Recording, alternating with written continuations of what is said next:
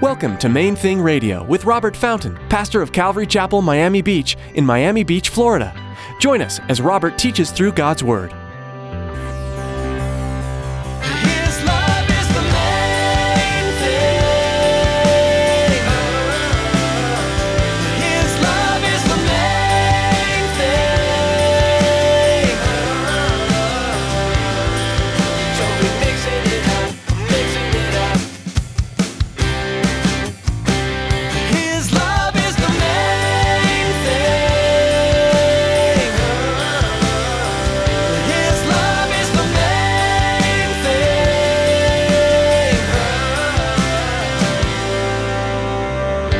Romans chapter 1 says He has revealed everything that's knowable about His nature and character in His creation.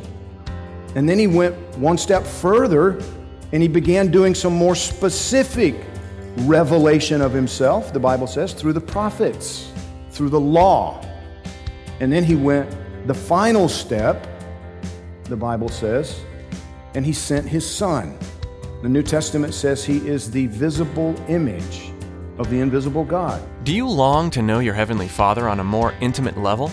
Scripture calls you to be a part of God's family, so dig in and discover who He is. Use nature to learn about God's character. Pastor Robert also shares today that the Bible reveals the heart of God. Finally, you can learn more about God by studying the life of His Son, who is the very image of our Lord. Stick around after today's message from Pastor Robert. I have quite a bit of information that I'd like to share with you. Our web address, podcast subscription information, and our contact information. Now here's Pastor Robert in the book of Hebrews chapter 11 with today's edition of Main Thing Radio.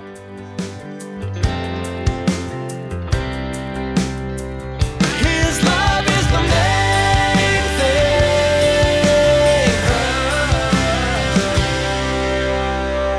By faith, Abraham, when he was tested, offered up Isaac. And he who had received the promises offered up his only begotten son, of whom it was said, in Isaac your seed shall be called, concluding that God was able to raise him up even from the dead. Genesis tells us, He said to His servants, you wait here. Me and the boy are going up to the top of the mountain, and me and the boy will come back. That's what He said to him. We'll be back. Just wait for us right here. You know, sometimes when we're faced with something horrible that we don't understand, we question God. It's natural. I hear it all the time. I hear it all the time from people that either who personally have gone through something, personally are going through something tragic, or, you know, some of the first responders that have had to deal with it.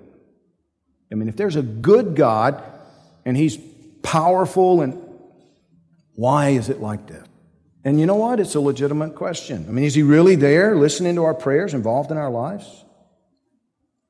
The thing is, He allows those questions, and sometimes in cases like this one with Abraham, He even instigates them. He provokes the questions.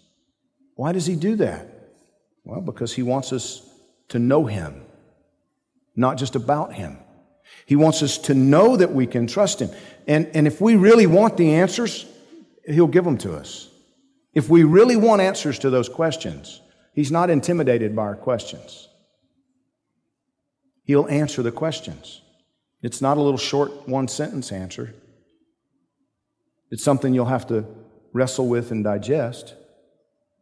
But He'll answer that question if you really want to know. He wants us to grow. He wants us to know that He can be trusted. You know, I thought a lot about that.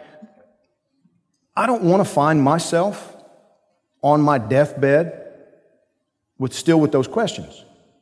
You know what I mean? Knowing it's over. Knowing I'm done. My life's finished. I'm there.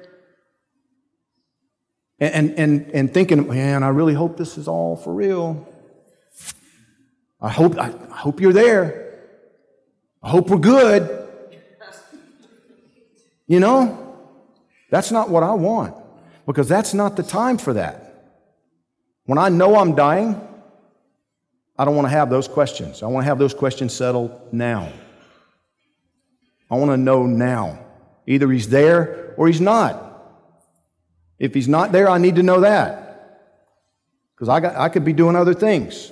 You know what I mean? If He is there, I need to know that. If He is there, I need to know that He and I have a relationship, that it's not just a figment of my imagination. I need to know Him. And the Bible says that that's the whole point. He wants to be known by us. The Bible tells us in so many different places, He wants to be known by us. Anybody who wants to know Him, He will make sure that you get to know Him. That's what the Bible says. Romans chapter 1 says He has revealed everything that's knowable about His nature and character in His creation. And then He went one step further and He began doing some more specific revelation of Himself, the Bible says, through the prophets, through the law. And then He went the final step, the Bible says, and He sent His Son. The New Testament says He is the visible image of the invisible God. Jesus Himself said, "If you've known me, you've known the Father. We are one, the Father and I." And He took that one step further and He said, "And we want you to be one with us." John chapter 17. We want to include you in that. We want you to be part of the family. We want you to be included in that. Jesus prayed a lengthy prayer in John chapter 17 about that very thing. He wants us to be part of the family. He wants you to be part of the family. You know, God demonstrated His mercy to Abraham that day. He didn't require Abraham to follow through. He could have. He could have. And then done exactly what Abraham thought he was going to do, just brought Isaac back to life. But He showed mercy. And He did it right there on the very mountain where Jesus was crucified. Isaac was offered on Mount Moriah, which is now where the temple stands in Jerusalem. And that's why the Bible tells us, to this day, it is said, on the mount of the Lord, it shall be provided. Because on the mount of the Lord, it was provided. The means for your forgiveness. God Himself sent His Son to be executed in your place, so that without showing any partiality, you can be forgiven. Out of the billions and billions and billions of imperfect human beings, God will recreate you just for asking Him. And that's why Jesus had to die. That's the message of the gospel, that He took our sin upon Himself. He was executed so that I can be forgiven, so that you can be forgiven. But it's not some formulaic thing where all you have to do is say the right words. The point is, He wants you to be part of the family. If you don't want to be part of the family, He doesn't want you in the family. If you want to be part of the family, then it's with the understanding that it's God's family. You don't dictate terms. God's family.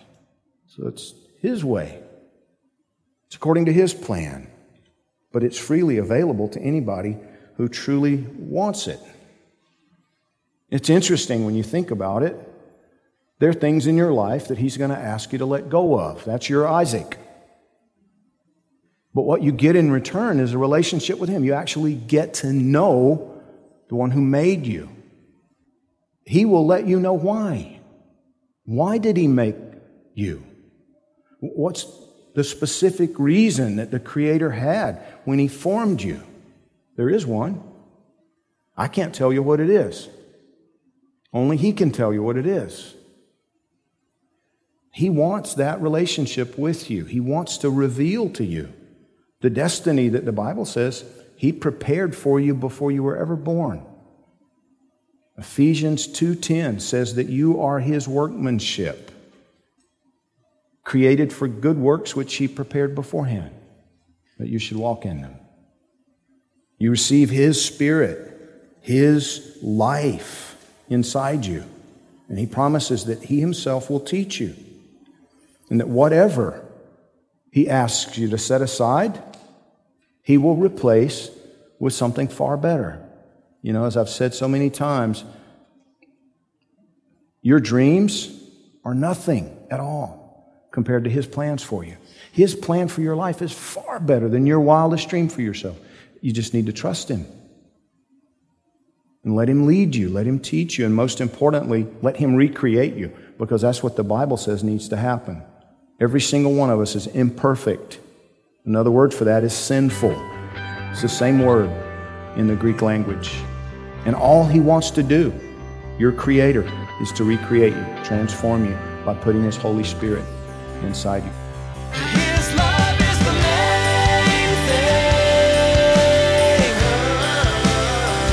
His love is the main